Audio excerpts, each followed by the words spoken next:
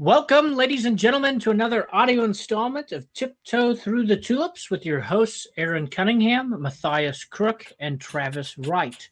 This week we are in Chapter 11. We're going to finally finish it. We're covering sections 14 through 16 as we continue to discuss what it is to be an idol and whether or not it's okay to have images in worship. So, jumping right off the bow here, I'm not even sure that's a colloquial expression, but let's make it one now. We have a highlight in our text here, I believe from Matthias. And Matthias, what was your takeaway from this first sentence of section 14? Well, so the whole rest of the section 14 through 16 is kind of Calvin a little bit wrestling with the idea of tradition. Um, and basically, he spends the next three sections kind of laying out the arguments that people in his time would give for the use of images. And a lot of it seems to be based on tradition rather than scripture. And then, of course, he kind of gets into a little bit of scripture later on, but he says that even that use of scripture is just, it's not great. Pretty much taken out of context and twisted to fit their agenda. Um, but this first sentence here, he says, "Enough, I believe, I would have been said on this subject were I not in a manner arrested by the Council of Nice." And so that sets the tone for the rest of this chapter. He is saying there is a council here where a couple of guys sat down and they decided images were okay. And from that synod, a lot of different theologies regarding images have come up, and that's what people kind of hold on to. And I found that pretty interesting. I think that that's his biggest struggle, especially with the rest of the book, the entirety of it, because he is, in a sense, trying to dismantle the tradition and kind of point back towards one document, meaning the Bible, that we should all rest on. And so I thought I hadn't thought of it until I read that sentence, that this whole book is really just trying to expose tradition for what it is and point us back to what Scripture to where, and try to put Scripture back to where it should be. Yeah, I think that that's a really interesting um, concept that we definitely see throughout the entirety of Calvin's Institutes of what is something that has creeped in as a man, a notion of man, and what does Scripture actually have to say about it. And I think that that's definitely something we see him tackling here, and that is tricky. You know, how do you balance um, what men have interpreted with some degree of continuity to be the meaning of the Word of God versus what the actual Word of God has to say?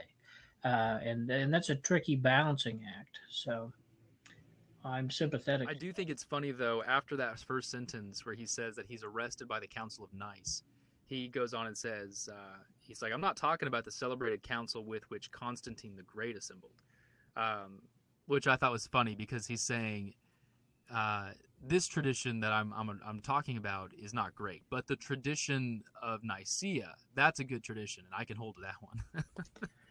I thought that, I just found that a little bit ironic.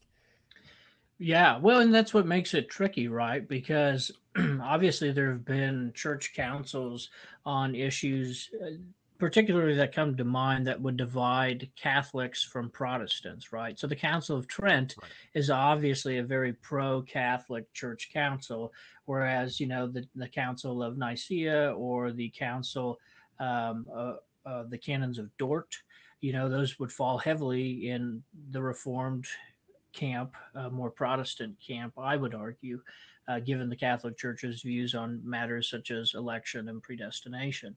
And so I guess the question kind of becomes, does Calvin have the authority? Do we have the authority? By what authority do we pick and choose which councils should be binding and accurate to Scripture and which councils shouldn't be trusted? Yeah, I think that's a great question, and I think that's kind of the question that well, he kind of touched on that a little bit when he was saying who gives authority to Scripture, right? Um, because he says that it was Scripture that gave authority to the church, so how can the church give authority to Scripture? So yeah, I mean that's kind of the question that we all should wrestle with, and I think that the only logical conclusion is to say that it's got to be the Bible that we rest on. Traditions can help, explain certain aspects to the Bible, but it should ultimately rest on Scripture, right? Mm-hmm. Yeah, I feel like if I didn't say that, I might be kicked out of the group. So for sure. Well, and I know that we're starting to get long on this particular excerpt here, but I think it's important for us to walk through. Um, you know, Calvin points out here that they do use scripture to justify their stances, but it's not maybe correctly in its context, and it's pulled from that context. And so, I think all, at least purporting to be legitimate creeds and confessions that come out of these councils, do cite to specific scripture references. And I think that's really where the Holy Spirit comes in for us to have discernment on whether or not those references are within their proper context, historically, culturally, and theologically. absolutely, absolutely. So I'm curious if you guys know where one of these quotes comes from.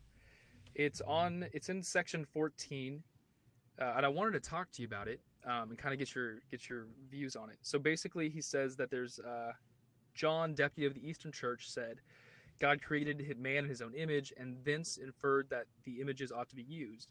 He also thought there was a recommendation of images in the following passage: "Show me thy face, for it is beautiful." I don't know where that verse is. I've Googled it. I've looked it up. Everywhere I've looked has brought me back to the Institutes, but I can't figure out where that verse came from. Yeah, same. I tried to look it up and I couldn't find anything about that. So I wonder if it's part of, it wouldn't be, but I mean, even if it was a part of Catholic canon, it probably would ding on Google, wouldn't it? It should. So basically, what I found is in the Song of Solomon, he says, "Show me your face," and then in Psalm 17, he says, "As for me, I will behold thy face in righteousness." Yeah, but I can't find a verse where a passage that says, "Show me thy face, for it is beautiful." But even still, do you guys? If that is a verse in Scripture, and if I'm looking at these other verses where it says, I want to behold your face in righteousness and all this stuff, do you think that's a good enough example to create an image? I feel like there's a very big difference between it saying, I desire to see my creator versus I desire to see my creator. Then that leap to say, therefore, we should do our best to create an image of him. Why do you say that? Because desire, I mean, it's a very simple question. I would say, Matthias, do you desire to see God one day? Yeah. You desire to see him in his full glory. All right, cool. Does that then mean we now must try to create that image on earth and worship that image, or even just try to observe, try to encapsulate that? Sure. Yeah. No, the answer was no to that. See, I know you're. Well, yeah. I know what you meant, but. Right. Thank you for clarifying, because I'm sure one of our 7 listeners caught that too. Yeah, I think I understand what you're trying to say, and I think I agree with you. I know I agree with you. Your story keeps changing, but I think no, it doesn't. It doesn't. I promise, dude. I'm just saying, I should have gone into lawyering a long time ago. I think that there is a human tendency, which Calvin has already spoken on, to want a visual representation of something, right? I think that we see that when we give engagement rings. We want some kind of physical representation of the commitment that we've made. Or like we call in the legal world, we call that consideration for a contract. Boo. Yeah. Yeah, I know. I hate that. And I think that, in the same way that the Pilgrim's Progress, I've been reading that recently, and there's when Christian comes up to the cross, he looks up at the cross, he sees the physical representation of Christ on the cross, and at that moment, his burden comes off his back and rolls and falls into the grave. There is something to a physical representation. And so if you're asking me, do I want to see God someday? Yeah, absolutely. If you're asking me if I would be okay with seeing a physical representation of him, if I wasn't grounded in Scripture, I think, yeah, I would want to, because there's a curiosity, right? And there's also a longing to see him, and so I don't know. Does that make sense? Well, real quick, you said if you weren't grounded in Scripture, you think you would say yes to wanting to see him. Do you mean that in the lens of right now or later? Like post-mortem? In other words, like right now. Oh, right.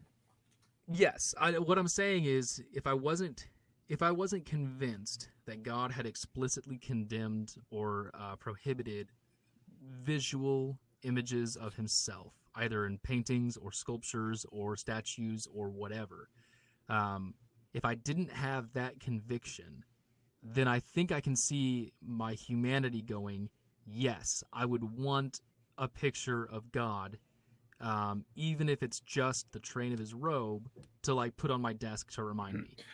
For the same reason why we put crosses on, as magnets on our fridge or as decoration on our wall. Sure.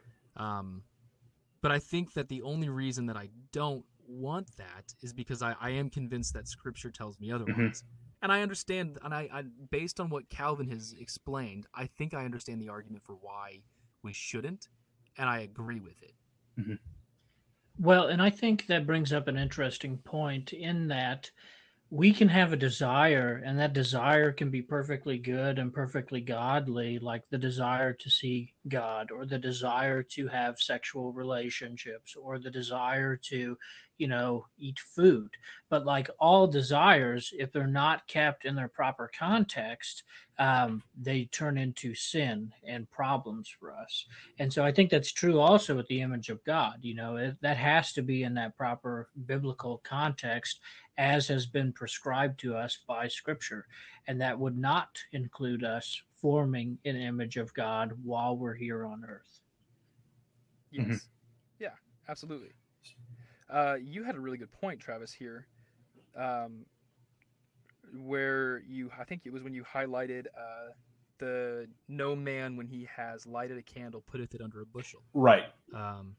Yeah, so I think that kind of speaks. Well, yeah, and I'm assuming they're referencing not Mount Sinai. Sorry.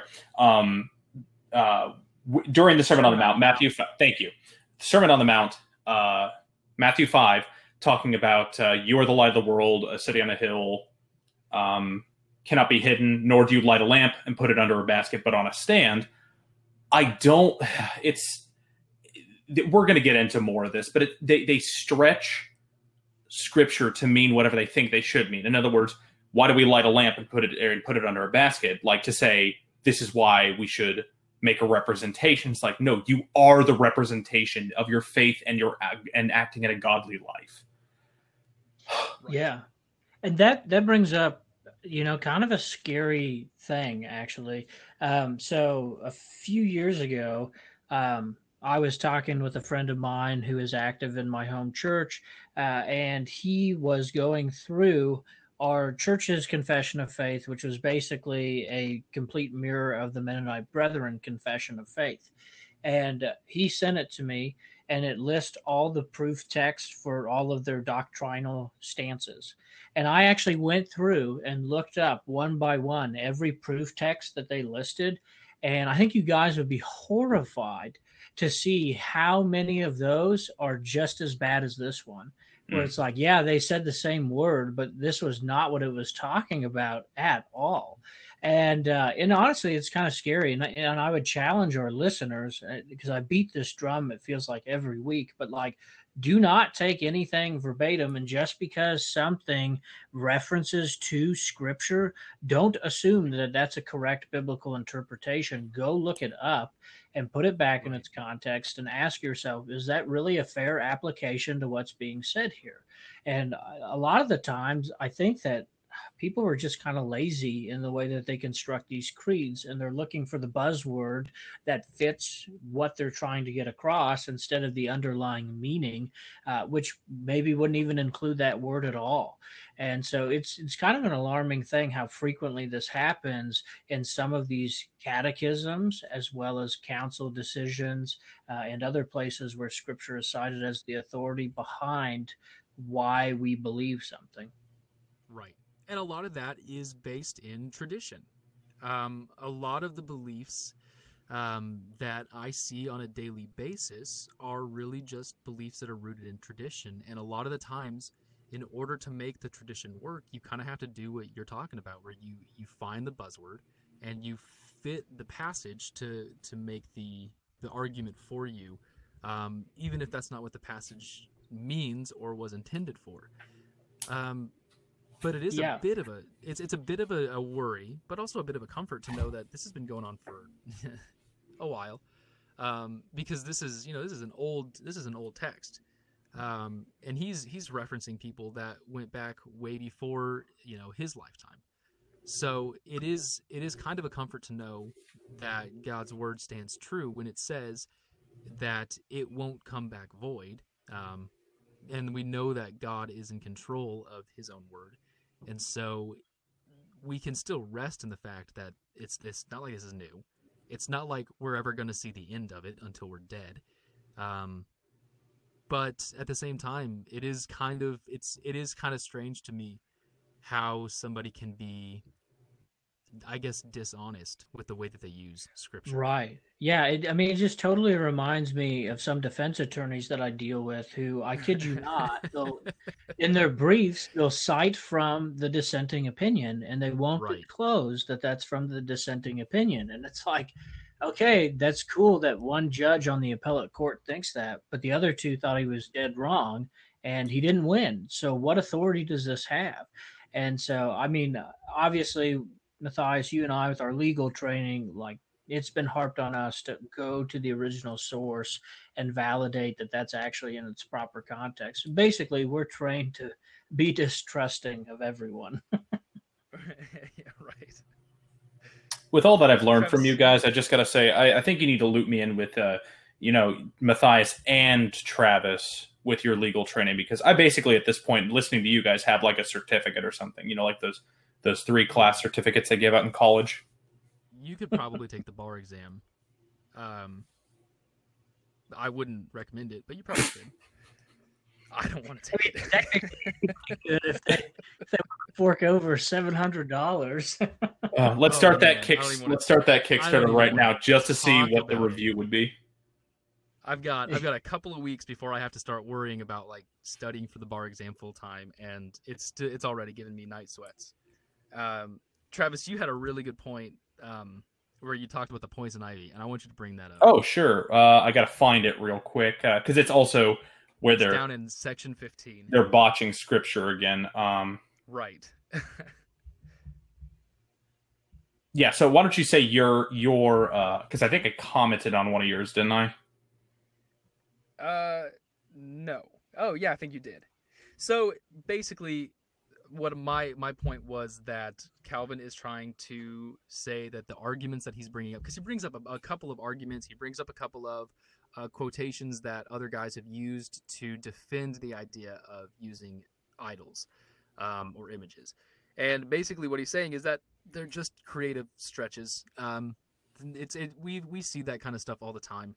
But the passages that they use, if they were used in the context that these men were using them, would create a contradiction within Scripture, and that's what I said.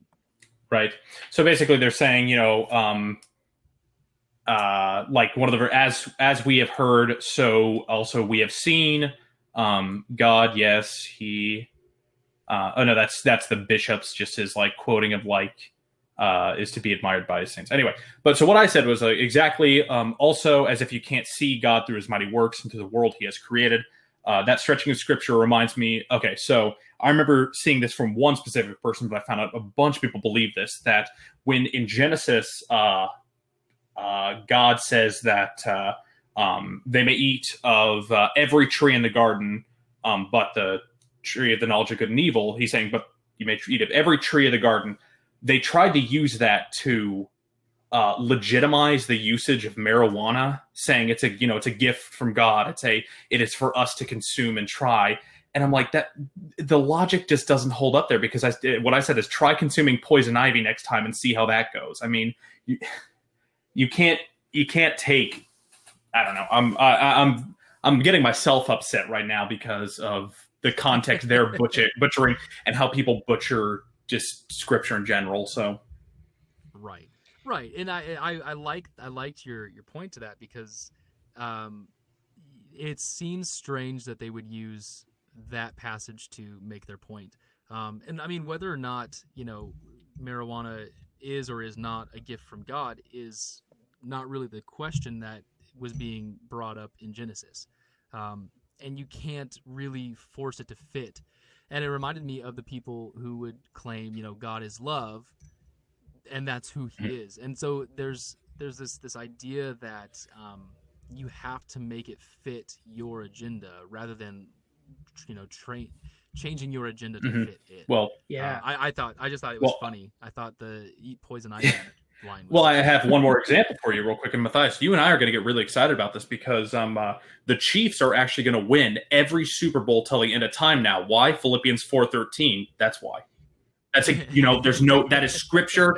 That is my foundation, and that is my belief right now. Exactly. Oh man, absolutely. Yeah, and you can rely on that promise, because Jeremiah 29:11 says, "For I know the plans I have for you," says the Lord. Yeah. Plans for you to prosper. Yeah. So anyway, but I think the big takeaway from this, as you're doing a great job pointing out, is when we're interpreting scripture, we should always be asking that underlying question of, what dog do I have in this fight? Am I going in with a desire for it to say something? I think I like to criticize scientists, because some scientists go in looking for a conclusion, and they make their observations warp to fit that conclusion that they go in with. And I think we, as studiers of scripture, have to be cognizant of the same bad thinking. We can't go to scripture with this preconceived notion of what we want it to say. We need to go and say, what does it actually say in its context, and then take that step back and be objective about it, instead of having this desire for it to affirm what we want it to. Right. And I mean, it makes it a little bit harder that Calvin was going up against this institutional machine that had 1,500 years of tradition and rights backing it up. And I think that we kind of still see that today. There are definitely Protestant traditions. There are beliefs that some people won't get rid of just based on the way that, they've understood something or the way that they've been taught something. I was listening to John MacArthur once talk about Larry King, and how Larry King was raised in a Jewish home. And even though he now considers himself to be an atheist, he said that he still can't eat meat and milk. It makes him want to vomit. And there's no real reason behind it. And that the point that MacArthur was making was one about conscience. But that stuck with me, because it does show that there is a strong hold on traditions and beliefs that someone was raised in. And it's so hard to see past them sometimes. And that's what Calvin's trying to get at. He's saying, look, I'm being held up by this council here, because from this council came all of these different ideologies and theologies about idols. And so I would have to, I love the way that he says it. He says he is having to deprive the worship of images of that gloss of antiquity in which the papists seek to deck it. And the idea is, this is old-time religion, right? This is the way that it has been, and therefore it must be right. And it has worked, therefore it must be right.